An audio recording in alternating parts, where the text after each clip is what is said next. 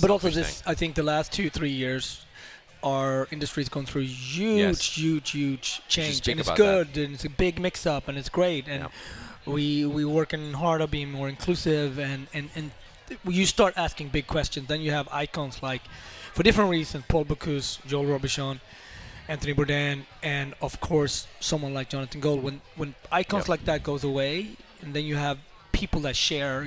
I just read a great article from Dave from Joe Beef, talks about sobriety, and so much.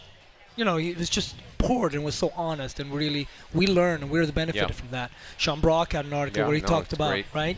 So we're all thinking about, we're doing this for a long time, but we can't just pile up on eating, drinking, and so it's a moment. We're changing. I talked to that. Paul Kahn and I talked about it yesterday, and he looks amazing. And it's not so much about the look, but it's about the feel.